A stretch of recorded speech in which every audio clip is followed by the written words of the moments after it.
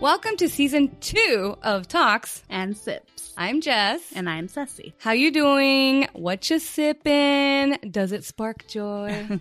I am sipping. I'm like contradicting myself with this cup, by the way. Why? It's a Spider-Man pumpkin on one side, and on the other side it says my pumpkin spice sense is tingling. I love that. And it's like a white and orange, but I'm drinking a white chocolate latte out of this. That's a holiday drink, ma'am? It is. We'll get into that. But what are you drinking? Out of my really cool, like, kitty pumpkin cup. I know. I was like, is it a cat? Is it a bat? Well, it can be either way. Anything you want. It's cute. I'm having a latte because, well, we'll get into that right now. But yeah, I'm going to have a sip right now. Wow. There's nothing in there. It's in my imagination. Like, is this a cockroach? Is that a cockroach?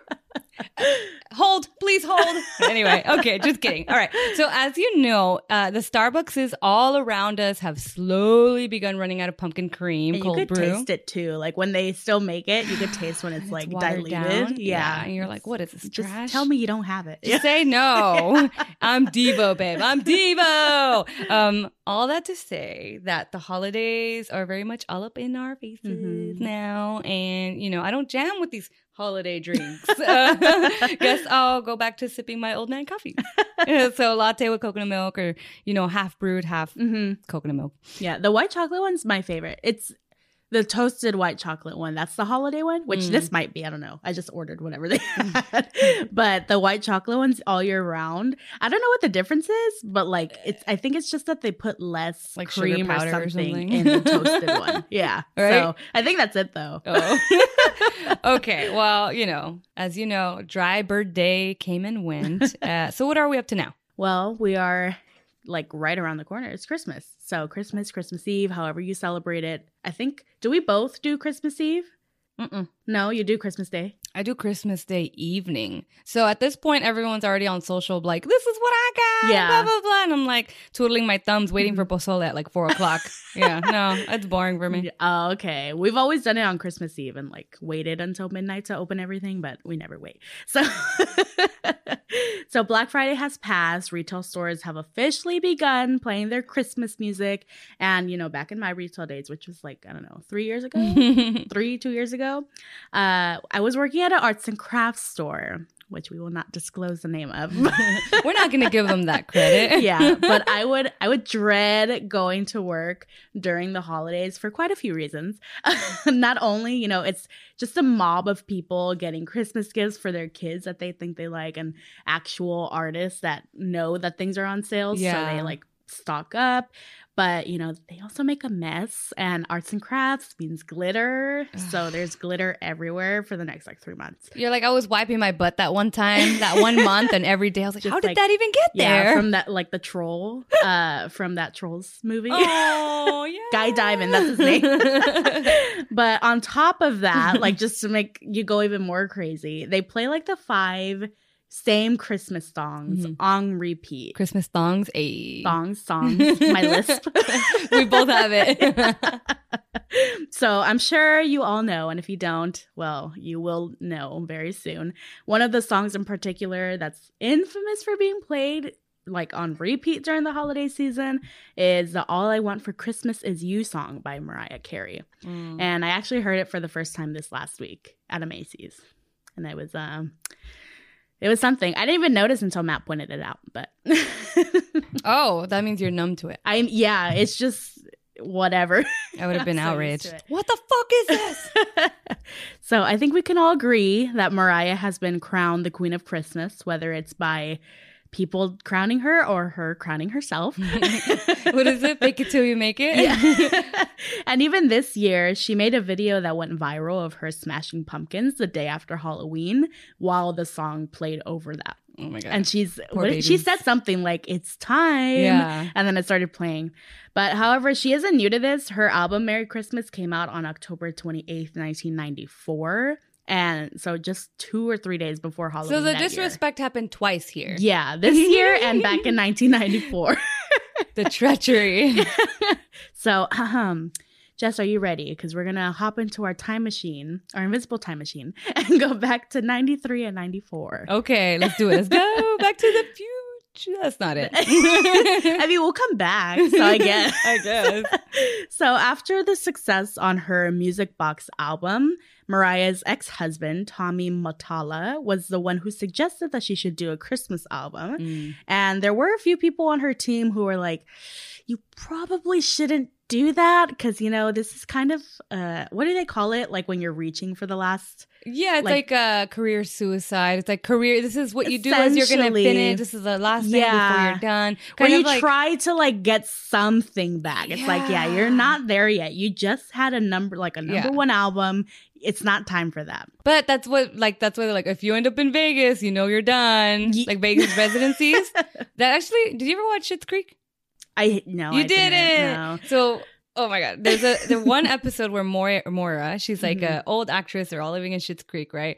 And then her daughter's like working to be like a management, blah, blah, blah. So she's like, I got you this gig. And then they get there and she doesn't realize that it's like a toe like picture gig, for her feet. And she's like, this is the bottom. This is, I can never come back from this. So something like that. But I mean, those toe pics make money. Right? So obviously, all of that, like everybody telling her not to do it, it didn't stop her. Yeah. But, you know, imagine if it did. Like, who's the Christmas queen if Mariah Carey didn't do that? I was saying Ariana Grande, but... Yeah, but she came like a ways after. Yeah. So there's like a good 25 years of just... between that time frame? Yeah, between Ariana Grande really coming up. That's true, So anyways, the album was also produced and co-written by Walter Afanasieff alongside Mariah. So for those who aren't well versed with names, like who dat? Yeah, so Walter, he is a Brazilian American producer, songwriter. He's just in the industry, kind of everything. And he helped Mariah on the album previous to that Christmas one. So they have a good relationship already going into this. They've teamworked stuff out. So he would be kind of like those ghostwriters, sort of. Kind of, except she would give him credit. Oh, yeah. So then he's more of a producer then. Yeah. I think he is listed on as a producer and a co-writer on that Merry Christmas one. Yeah. Okay, so with this, it made me think of, and I had mentioned it to you before, there's Mark Ronson. He's like a big DJ. His stuff is freaking groovy, man. Yeah. Like, it's really good. He's worked with Bruno Mars, everybody. And then the other day I went to karaoke and I sang Shallow with one of our friends and we freaking crushed, man. And then I was like, oh, who wrote Shallow, you know, for Bradley Cooper and Lady Gaga? It was freaking Mark Ronson. Like, what? When things cross like that, you're like, what is going on? He's a jack of all trades in music. So Walter, this is from an interview in 2014. He said, 20 years ago, Christmas music and Christmas albums by artists weren't the big deal that they are today. Which is true. I feel like now, like, people kind of freak out about it. Yeah. I don't know why, but they do. The first song we wrote was Miss You Most at Christmas Time.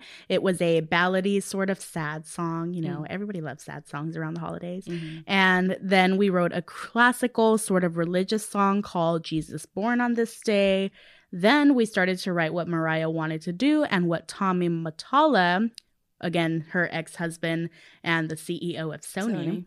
Yeah, he wanted to do like a Phil Spector old rock and roll 60s sounding Christmas song. So they have a good like spectrum. Yeah, there's a lot to work with. Yeah, there. Religious song, the sad song, the rock and roll song, which I guess, you know, you want to give everybody something. Yeah. So, you know, put all this in a pot, add that Mariah sparkle, like a little Salt Bae. Yeah, stir it up and some tweaks from Mr. Walter. He's like, no, go through me first.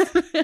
And you get the album we all know and may love. So since the release of the album, the single All I Want for Christmas Is You has dominated the Christmas music scene, as we know. And as of December 2020, the song annually tops the list of most streamed holiday songs and is officially the most downloaded holiday single of all time.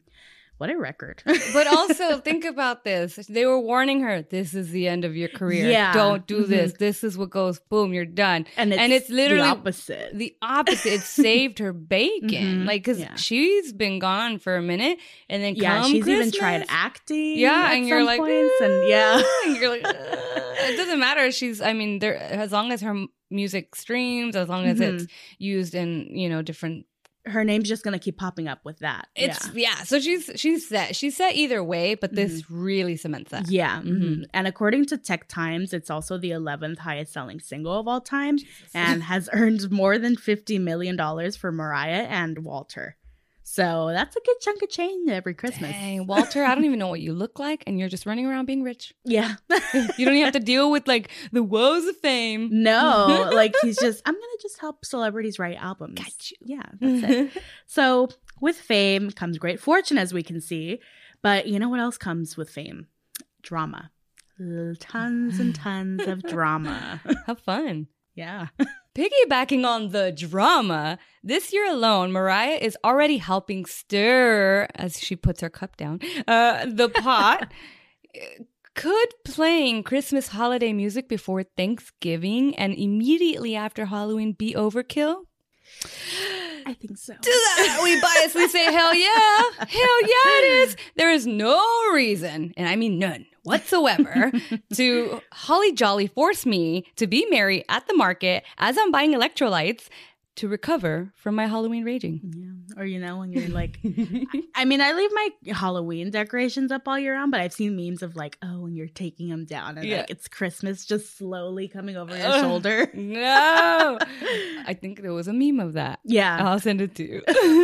On October 21st, a verified account belonging to a dude named Kyle Smith posted a picture onto Twitter from a bar in Dallas.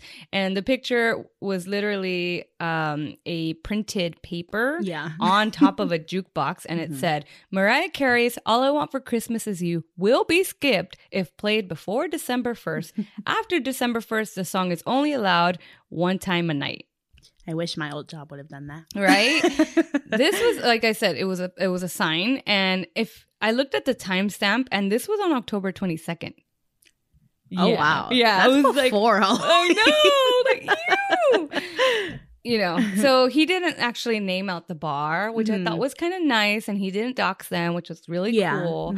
In a fun tweet rebuttal, Carey posted a pic of herself dressed in battle armor, holding a sword from a 2015 ad she shot for the mobile video game Game of War. So, of course, Twitter lost their marbles because, well, hello. And fans were like, where can we join your army? How can I be part of that? So it's all fun and games until you work in retail stores like sweet Cecilia did here not too long ago. And someone who works retail replied to all of this and goes, if you haven't worked retail, then let me explain. The song plays 50 times a day on the radio or on the store radio from November 1st, maybe earlier, to December 25th. It's hell. It truly is. Another person on Twitter chimed in, and then the caption read, another soon-to-be divorced man wrote, I need to print this out for my wife, which received the prompt response of, how about you let your wife enjoy things like before she decides you aren't one of those things? Oh my god! But also like, dang, just for a song. Savagery. Yep, holiday drama is already coming in hot. But that's what they compare Twitter. Like they compare you going to Twitter, you're in the zoo. Yeah, you're just Twitter, you're trash. So it's looking, like a spicy end of the year indeed. What other drama comes to mind when I think about Mariah Carey outside of just losing her the next 2 months? Or technically, you think it'll carry into January? I hope not, but I feel like it probably will. The people, because people like to Hanging annoy on. people. Yeah. And they know that it annoys people, so they just play it just to be dicks about it. Is it you? Are you one of those assholes? Okay. All that to say that there's a drama between her and Eminem.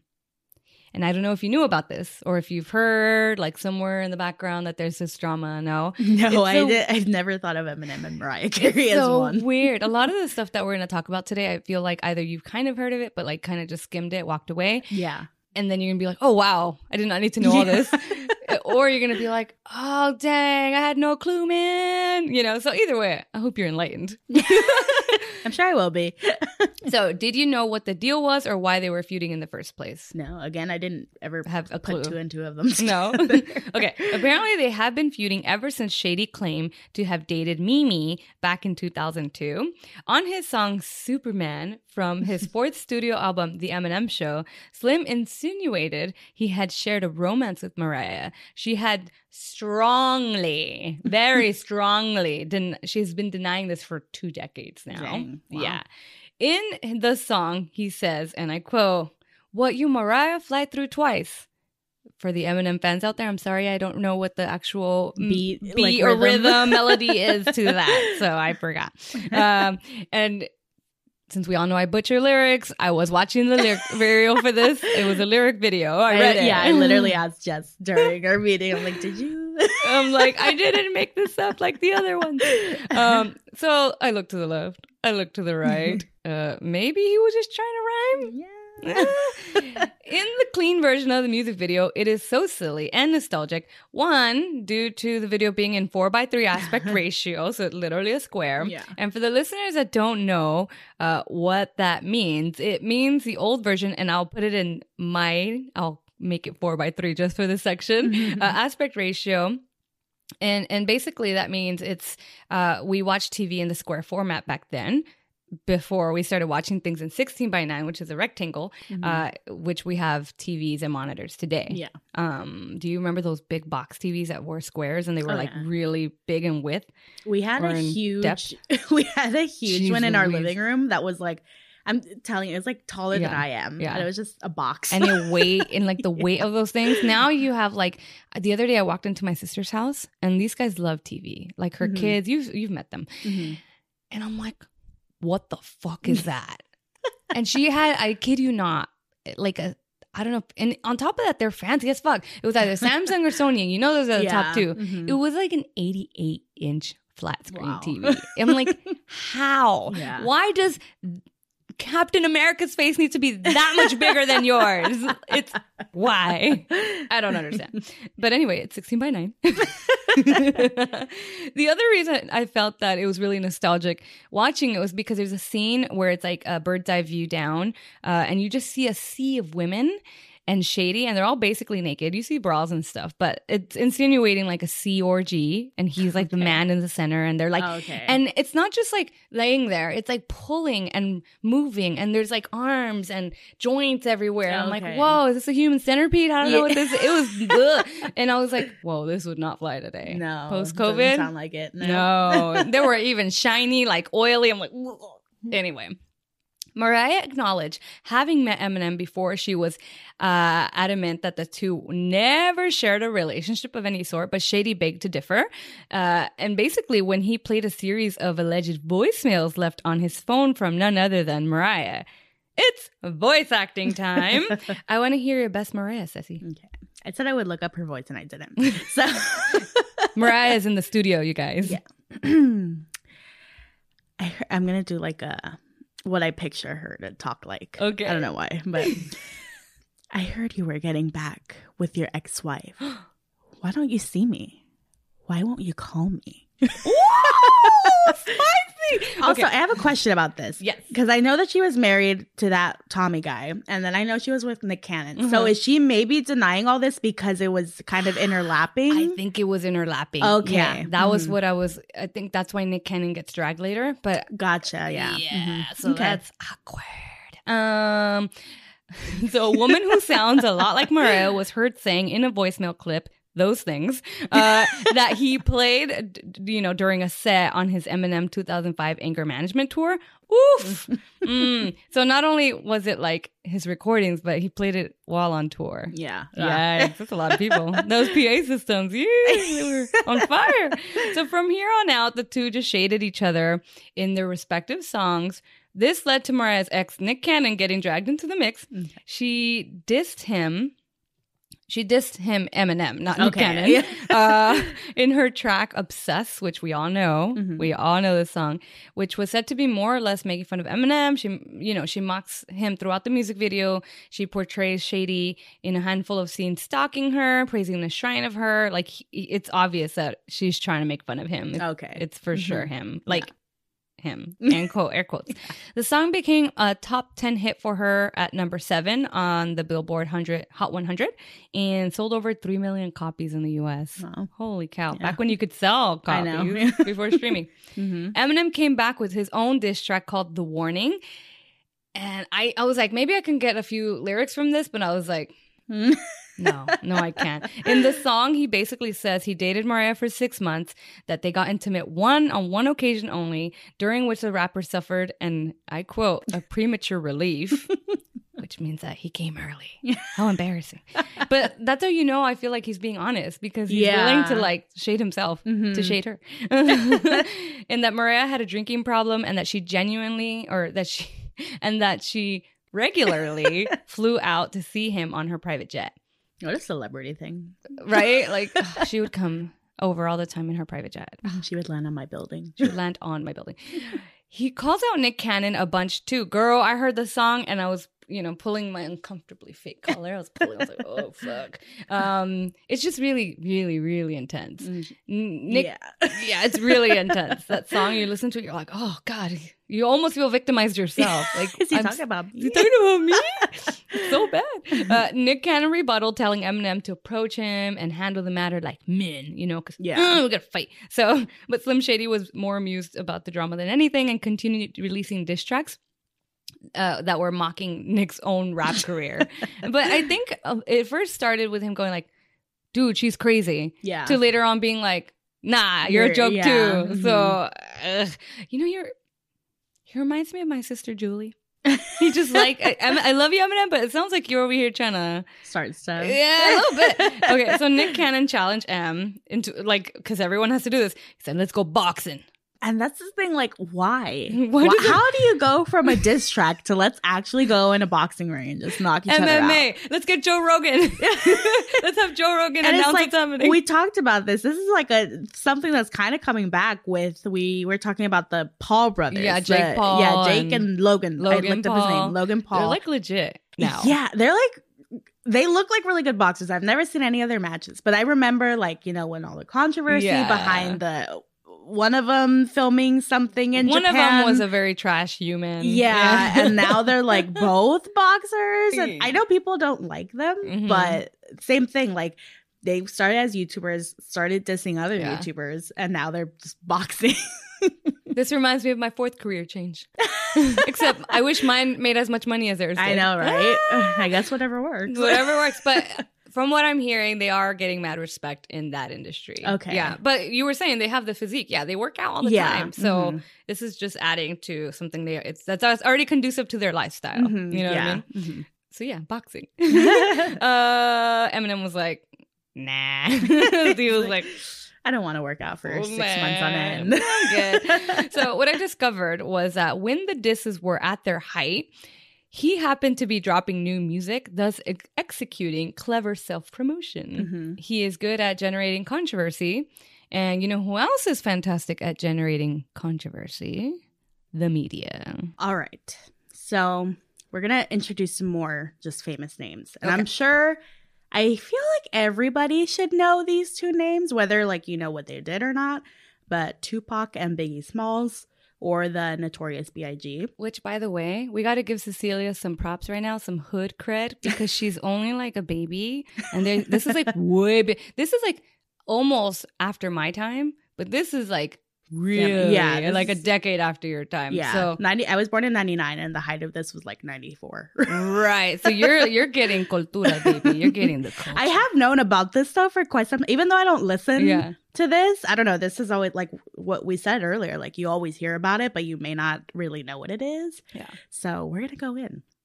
So these two, again. So she says so, and I say we're unprofessional. We're professionals. Okay. These two were in something called the East Coast, West Coast rivalry. I am going to have a hard time saying that word. And I'll pop in and go, rivalry? Yeah. Interestingly enough, both these men were born in New York and had similar upbringings with troubled households, selling drugs for money, and they both had to work their way up into the industry just based off of their motivation and talent, because you think it's hard to get into the industry now. Back then, there was no social media to like put yourself out there. So it was... Yeah, it was rough. The rivalry had everything to do with competition among record labels, media coverage, gang culture, and two artists with the talent for rhythmic comebacks. So again, going back into the diss tracks. Hip-hop emerged from New York City in the late 1970s, and they basically remained the forefront of the genre throughout the 80s and into the early 90s. So they really liked being the home of hip-hop. They were what was represented, like, this is ours. It was created here. And, you know, it's hard not to feel that way about something, especially if you're really involved in it. Mm-hmm. So they didn't take it so great when artists like Ice-T, MC Hammer, NWA, and more were taking the spotlight to LA. LA, baby. Yeah, the West Coast.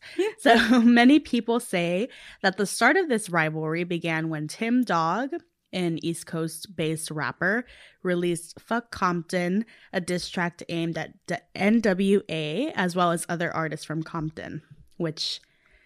we're kind of close to Compton. So we're very close to Compton. We're not going to take it to heart, but NWA didn't respond with a track back. He's like, I'm not going to, like, I'm not going to do that. Nah. But you know who did? And also, we were talking about this. So many people, like, in these stories go through phases of names before they find the one that fits them the best. But even then, it just keeps going because Eminem had M, had Slim Shady. Well, he had Shady. Yeah, he still goes by him though. Like, that's true. Mimi, I don't think anyone calls Mariah Carey that anymore. So yeah, it's just Snoop Doggy Dogg, and I just want to say it with like a Snoop Doggy Dogg. Snoop Doggy Dogg. He responded to Tim Dog on Dr. Dre's song Fuck With Dre Day. I said it right this time. Hey. And it was actually Dr. Dre's solo debut album, The Chronic, which was released on Death Row Records and went triple platinum. And after that, Snoop Dogg, which was seen as Dr. Dre's protege. Yeah, and he says that too. He released his debut album, Doggy Style, and also went platinum multiple times. So all this success shined a huge spotlight on the West Coast and their hip-hop scene, thus stirring the pot between the two coasts. And it's hard, and I don't want to say it and like offend anybody, but it's like, let people just make and enjoy things. Just enjoy things. But also I like how it's like the West Coast, East Coast rivalry and everyone in the Midwest, or like in Wisconsin or like Georgia. What about us? I know. Ain't nobody care about you guys. So although there were plenty of artists involved in the rivalry, like even before Tupac and Biggie, we're going to just focus on them you'll see why. Tupac wound up moving out to California and went on to be signed to Interscope Records and later Death Row, home of Dr. Dre and Snoop Dogg in Los Angeles. And Biggie was signed by Puff Daddy's Bad Boy Records in Manhattan. So already you see there. Yeah. Biggie's East Coast and Tupac is West Coast. I will say, though, from the articles I read, this rivalry was already an underlying thing, again, before them. And the East Coast, it was just mainly pinned on them feeling resentment towards the West Coast after they just kept receiving more and more like attention for hip hop. Guys, you were all gonna make your cash money. It's fine. It's fine. The upsetting thing about this, though, is that these two they were friends before everything blew up. And so, you know, you lost a friend already. You're kind of feeling shady towards each other. Yeah. And now, like, you can't get away from it because that's all everybody's talking about. However, again, most of the drama, it started after Tupac was shot 5 times in the lobby of Quad Recording Studios in Times Square on November 30th, 1994. You guys can't see it, but Cece's pulling on her invisible, uncomfortable collar. It's like, I'm twiddling with my hands a lot. This is her anxiety, like, fuck. Yeah, so you can see how that looks. He's on the East Coast. And at the time, he was in the lobby above the studio that I believe it was Puff Daddy, Biggie, and 1 or 2 more people that were recording. So he actually played dead so that the people who were shooting at him would leave. Play dead. And after like he saw that they were gone, he went back upstairs and he felt that Puff Daddy and Biggie were like acting a little suspicious. Saying Tupac went upstairs? Yeah, so it was a big building. After he was shot 5 times? Yeah, I don't know where it shot him. I didn't dig that. He's like dragging himself up the elevator. Yeah, so he went back up there, and then he's like, in his head, it kind of seemed like they weren't expecting to see him alive.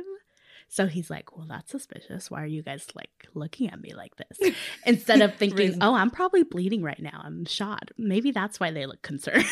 Right. Maybe they're like, bro, do you need like a first responder? Like, Yeah. can we help you? But either way, however it went down, since nobody, like, whoever was there is either not talking about it or there were no iPhones unfortunately- to take care of them. Like, there's just no way of knowing. So he thought it was an inside job and thought that it was Biggie and Puff Daddy who did it, who was behind it, and a couple other friends. And the incident, whether it was a message from a rival group or the work of a former friend or just a random attack even, it was enough to create a rift between Tupac and Biggie. And they just weren't ever to, like, be friends again. They were just not enemies, but just... No, that's it. Yeah.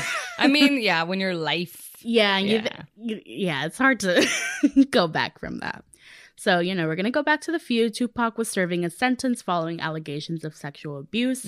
While he was serving his sentence, it seemed like he was just, stewing in his own anger. Because what else are you going to do when you're in jail? Thanks. Yeah. Right, more rap. It was just like Biggie was out there. He was a free man getting more fame while Tupac was just in jail. And, Biggie really didn't do himself any favors in gaining trust from Tupac afterwards, because he released the song "Who Shot Ya," where he very clearly expresses his loyalty to the East Coast. Oh boy. Yeah, and Biggie does claim that he recorded the song before Tupac was shot, but it's up to you whether you want to believe that or not. Well, songs do take a while to get They produced. do, yeah. But it's also like coincidence. Maybe you want to, like, put that off for a while. Yeah. Maybe talk to your PR man. Yeah.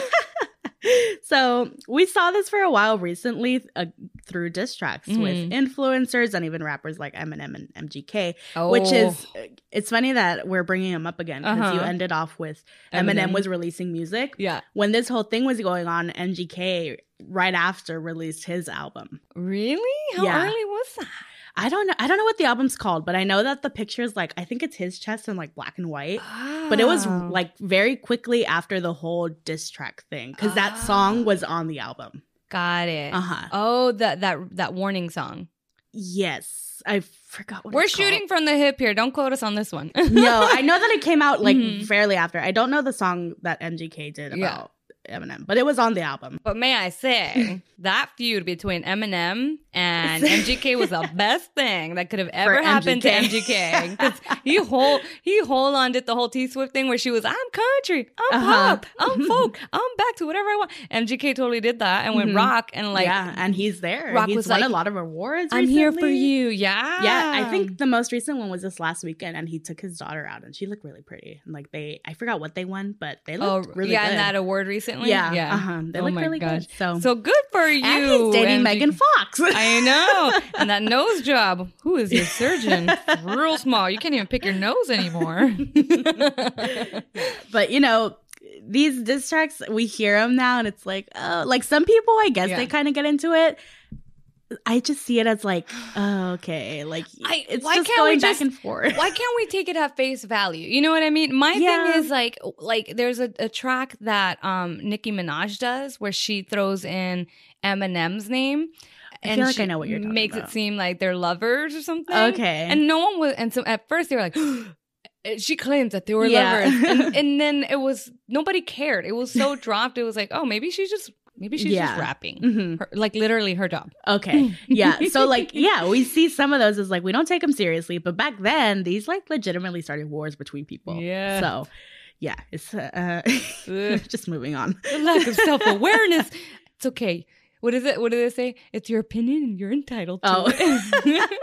So while in jail, Tupac was approached by Suge Knight, a death row representative. The record label, not the actual death row. They're not like, hey, do you want to just... And Knight was able to convince him to join the label. And once he got out of jail, Tupac immediately went straight to writing and recording music, including his diss track Hit 'Em Up, which is a direct provocation towards Biggie that threatened violence and established Tupac as an opposing representative of the West Coast rap scene. So, yeah, it's a little weird, I've noticed, because, like, again, they were both born in New York, but then they took sides, but then sometimes it seems like they didn't take sides.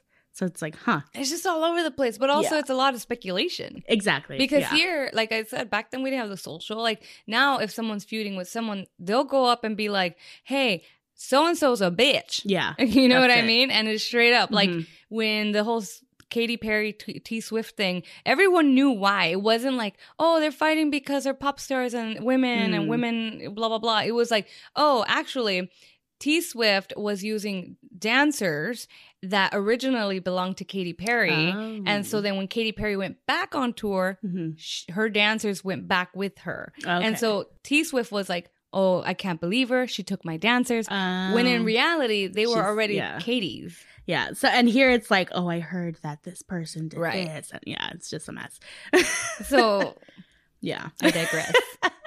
Shortly after all of this was going down, Tupac released All Eyes on Me in 1996 and Biggie's Life After Death in 1997, which those were the last two albums before they tragically passed away.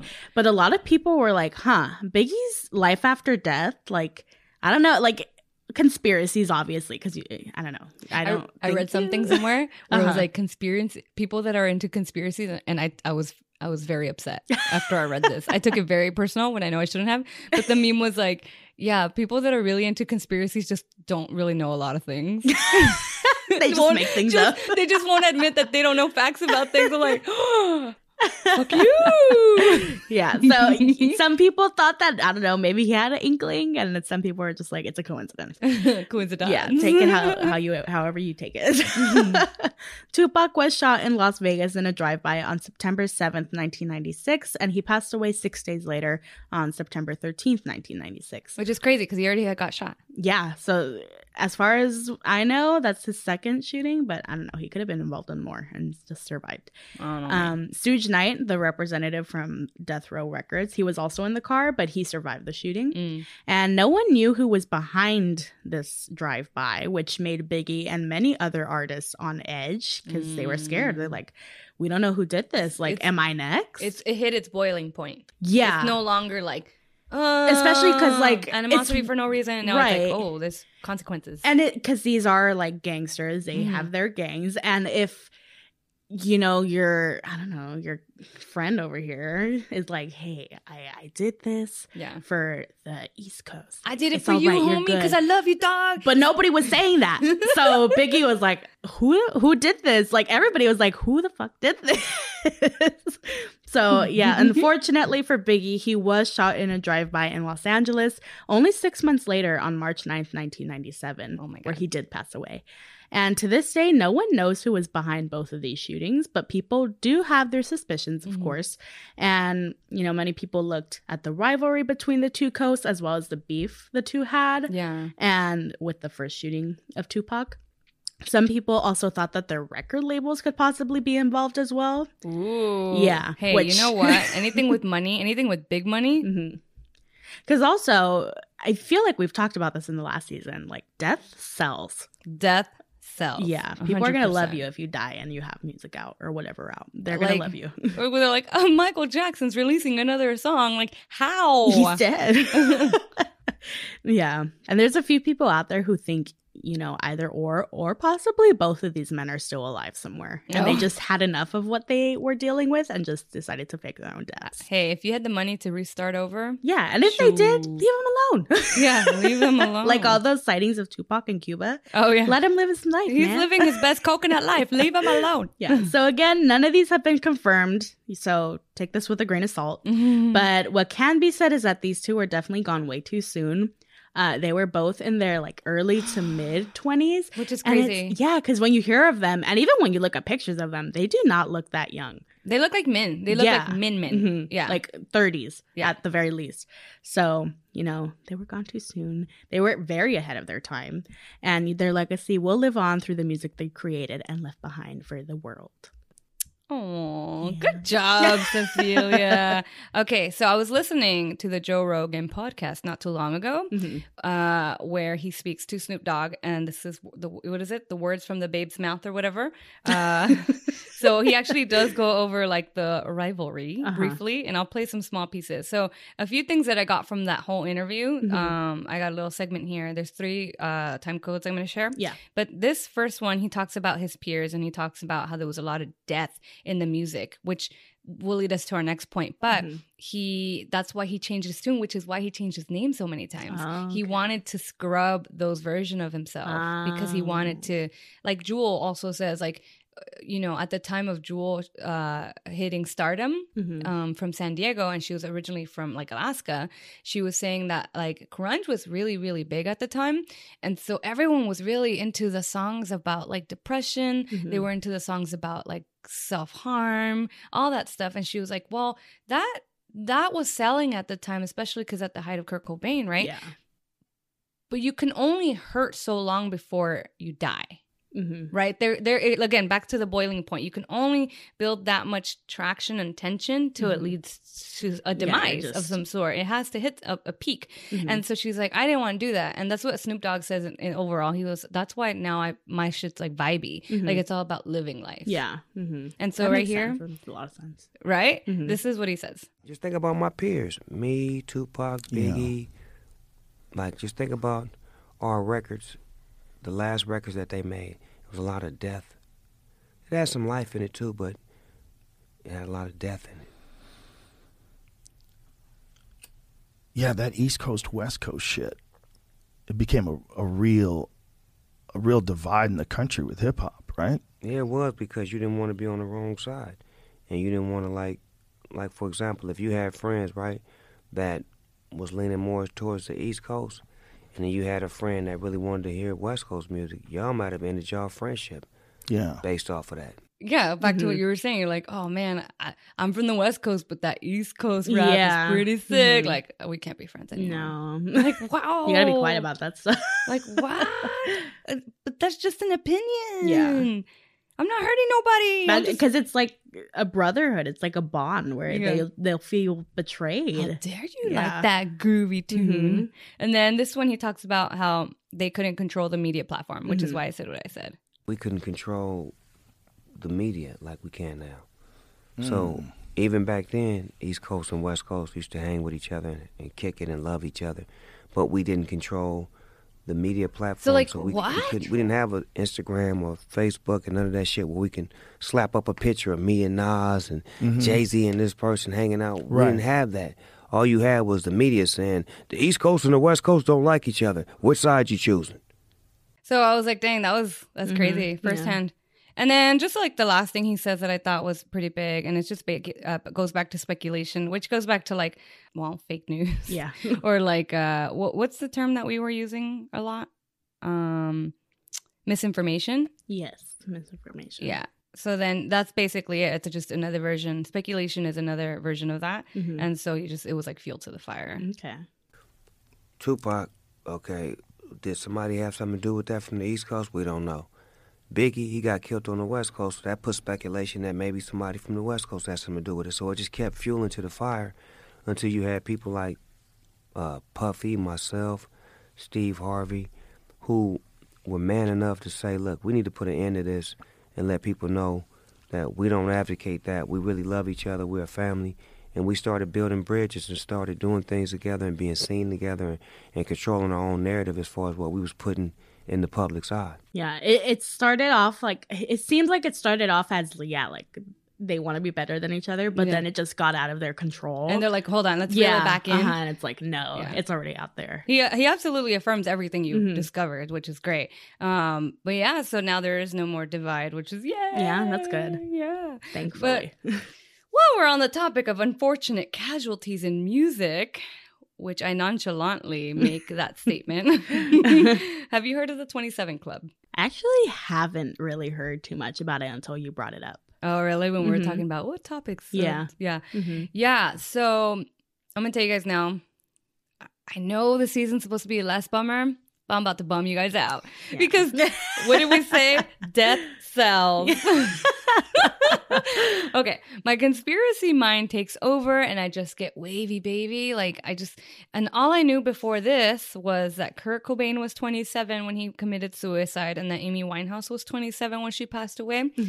And so then, you know, everyone kind of knows a few names here and there, but don't really know what the deal was. So I wanted to dive into it more since we did talk about musical death. Yeah. Mm-hmm. The 27 Club is tossed up as tragic coincidences in rock and roll history.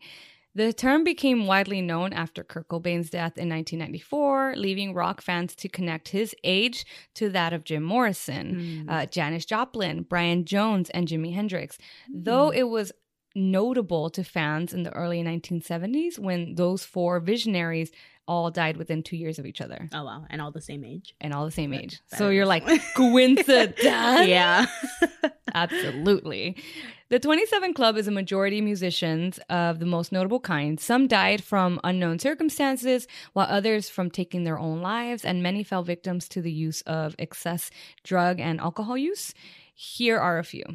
As early as 1938, 1938. This is how early it starts. Mm-hmm, yeah. A talented Robert Johnson recorded chilling folklore songs about hellhounds, the devil, and general despair, while in the grooviest of ways playing against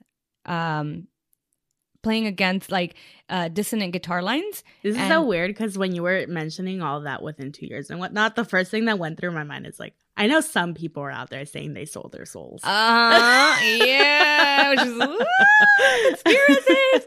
Okay, and you know, and he's saying on top of that, so he's saying he made these beautiful melodic, and it was all like the devil, the crossroads, hellhounds. Oh my gosh. He recorded less than 50 songs that were later covered by like Cream and the Rolling Stones. So they were used later on. How do you think he passed? The first one, 1938? Yeah, 1938. I don't know. For Robert Johnson. Because you say like freak accidents, but what's considered freak in the 1930s? Oh, we'll cover the freak accident later. But in the 1930s, I don't know, maybe you got trampled on by a horse or something. I was thinking that too. I don't know. I'm just gonna go with he committed suicide. Okay. No. A few months after his 27th birthday, Johnson made moves on the wife of the owner of a roadhouse where he would perform. So he was, hey, baby, what's up? He drank from an open bottle of whiskey that he was offered and died 3 days later of strychnine poisoning and pneumonia. He is buried in an unmarked grave in Mississippi. Wow. Was it the husband? Or nobody knows? We don't know. We just know he died from strychnine poisoning, which I will cover right now. But suspicious. Yeah. Also very supernatural sounding in regards to the lyrics of choice. I just kept thinking of every episode that had a hellhound, that had the crossroad demon, that had like what you were saying, like, let me just become famous and I'll sell my soul or whatever. Don't quote me on that because you can easily cut that out. Brian Jones of the Rolling Stone in 1969 mixed alcohol and drugs and then went swimming in the pool. And apparently he'd do this often. Okay. And which people found to be super suspicious also because he died. Yeah. From going swimming and drinking, and which is like, that's like my typical summer. Swimming and drinking. And maybe drugs? Not no, I didn't. Did I say drugs? You said it's like your typical summer, and he's doing drugs and alcohol. Maybe just Tito's, baby, just Tito's. Okay, Jimi Hendrix in the early hours of September 18th, 1970, took sleeping pills when he was at his girlfriend's apartment, or I guess they don't call them apartments there; they would call it a flat. His girlfriend's flat in London, and Jimi Hendrix took. I believe he took about 9 pills of Vesprex, which is a strong barbiturate. And so I had to like look this stuff up because I was like, what? What is all this? What is all this? But yeah, they're saying it's about 9. Nobody knows for sure how many pills he swallowed or whether he understood what he was taking. But the drug was Vesprex, and it's a strong barbiturate. And basically, a barbiturate is a drug that acts as a central nervous system depressant. Vesprex was invented in 1964. It has sedative and hypnotic properties and was used for the treatment of insomnia. So like, because I was thinking, if you're taking 9 pills of something, I feel like you kind of want to end it, but also like this hypnotic thing. So maybe you he don't was even trying know to go if on you're a trip. right. Yeah, or if you're in your right mind at all Yeah. and you just keep taking them because Yeah. you forget that you already took one. Well, I feel like because have you ever gone like it's like when you go drinking and you're celebrating things. That's the only way my brain can do. And then you cross into that other like I'm getting World. blacked Yeah. out, and then you don't even know what you're doing at that point because you're like Yeah, your you, soul like, is somewhere else. You blink and you're in like And- 30 minutes time after. Whoa, time's going by so fast. Yeah, so apparently half a tablet of the Vesperix was enough to put a man to sleep for 8 hours. Oh, wow. And And he took 9 And of he took those. like 9-ish, Yeah. give or take. That's- So yeah. he was asleep forever. Yeah. Also, I think his girlfriend, I don't know. Oh no, maybe that wasn't him. No, I'm speculating. Okay, Janis Joplin was said to feel lonely, and one of her last songs literally had the word lonely in it, or lonely woman, or something like that. On October 4th, 1970, she got her heroin kit out and injected a vein in her left arm, and this was at the hotel she was staying after the show. Then she went to go get cigarettes in the cigarette machine, like a vending machine for cigarettes, in the hotel lobby. She returned to her room with a pack. She closed the door, started to undress, and reached to put her pack onto the nightstand. And that's when she like keeled over, hitting her face on the table, and then she fell to the floor. And then they found her the next day. Oh, wow. So that's like drugs, but also a freak accident. Yeah, that could be like maybe she boop really Yeah. hard or something. Jim Morrison died on July 3rd, 1971. Morrison died of a heart attack brought on by drugs. He died of a heart attack from using heroin, and he died of an overdose, which they say was not intentional. Okay. So he just overdosed, and it's like crap. And that caused the heart attack. Yeah. I'm assuming, yeah. I think it was Jim Morrison's girlfriend who died at not the same time, but but, she like, would have been close. 27 as well. Oh, wow. Yeah, so the 27 linked help reinforce the idea that Jim had been like special. People were like, whoa, that his death was fated, that there were, something was weird was happening, right? The fact that Jim's girlfriend, like I said, had died at the same age underlined the weirdness of the coincidence even more. And the list goes on and on. And so you're like, okay, maybe these people did sell their souls for There's something weird is fame. going Whoa. on. Here's a list of them. I didn't get everybody because it's actually a pretty long list. But there's Ronald McKernan, and he basically helped form the band that we know today as the Grateful Dead. Okay. So he was part of that, and he died as well. Dave Alexander, he was a founding bassist of the band The Stooges. Pete Ham was in Badfinger. Chris Bell from Big Star. D. Boone helped create Minutemen and the Reactionaries. Jean-Michel Basquiat. I think that's it. He was actually an artist, so he wasn't even a musician. He was a painter. Oh, wow. And Jay-Z actually references his music a lot. Jay-Z references him a lot in his music. Okay. And he was doing things with like there was some type of connection with Andy Warhol. You think of Madonna, like this guy was in it. He was, the artists were buying his artistry. But I think from what I read, he was developing a big like drug thing at the time. And, we know about Kurt Cobain, of course, he shot himself. Yeah. Or conspiracy theorists out there have their own. Some people say maybe this, maybe that. There was something about him, a potential lawsuit happening soon, and he was afraid of losing his house. I watched a documentary on that, and it's very... I think the thing that stood out to me the most was the way that where the gun was found. It's like 3 feet away from him, and it was a huge shotgun. So like, how are you gonna... The only thing is that if it is a huge shotgun, a blow of a shotgun... It could knock it back. Right. But it was like stood up. Oh, see, like I don't know about if that. somebody were to leave it on the table. So that's because I thought of that too. I'm like, oh, the blow, like The because blow also and how boom. because it's like how did he do it? Like he had to use his Yeah. foot or something, but also he was wearing shoes. So like I don't know. Who knows? We're not gonna dive into that We're, today. on the next one. Yeah, that was... Anyways. Believe so what you want. I think a therapist had said, because I think he was seeing like a therapist, but it was like, really helping. And he was like, it was his way of saying like, all right, you're not going to get me out of my house. Yeah, it's like there's no denying that there was definitely something up with him. Yeah. Like no matter what you believe, Mhm. but It's very sad. There's a lot of commonalities in these people, which I discovered. And I think I go over it a little bit later, but if not, then I'll remember. And I, too, sometimes wish there was more to the conspiracy, since I love a good conspiracy. Or, like we stated, maybe I watch a lot of Supernatural. Yeah. Maybe too much. CC also watches too much Supernatural. But as strange as this club is to wrap your mind around, it's just sheer coincidence, unfortunately, until proven otherwise. Yeah.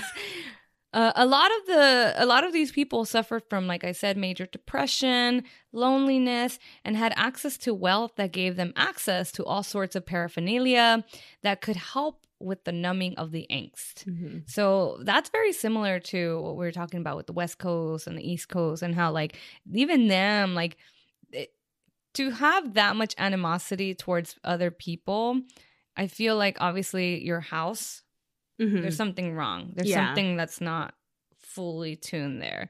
It's really sad. Unfortunately, with more verbal conversations taking place today, podcasts and commercials advocating for mental health, it's become easier to be less likely to succumb to those type of outcomes.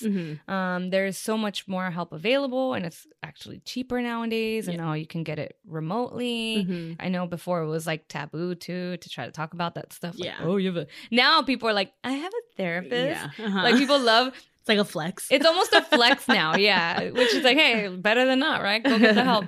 So there's so much more help available.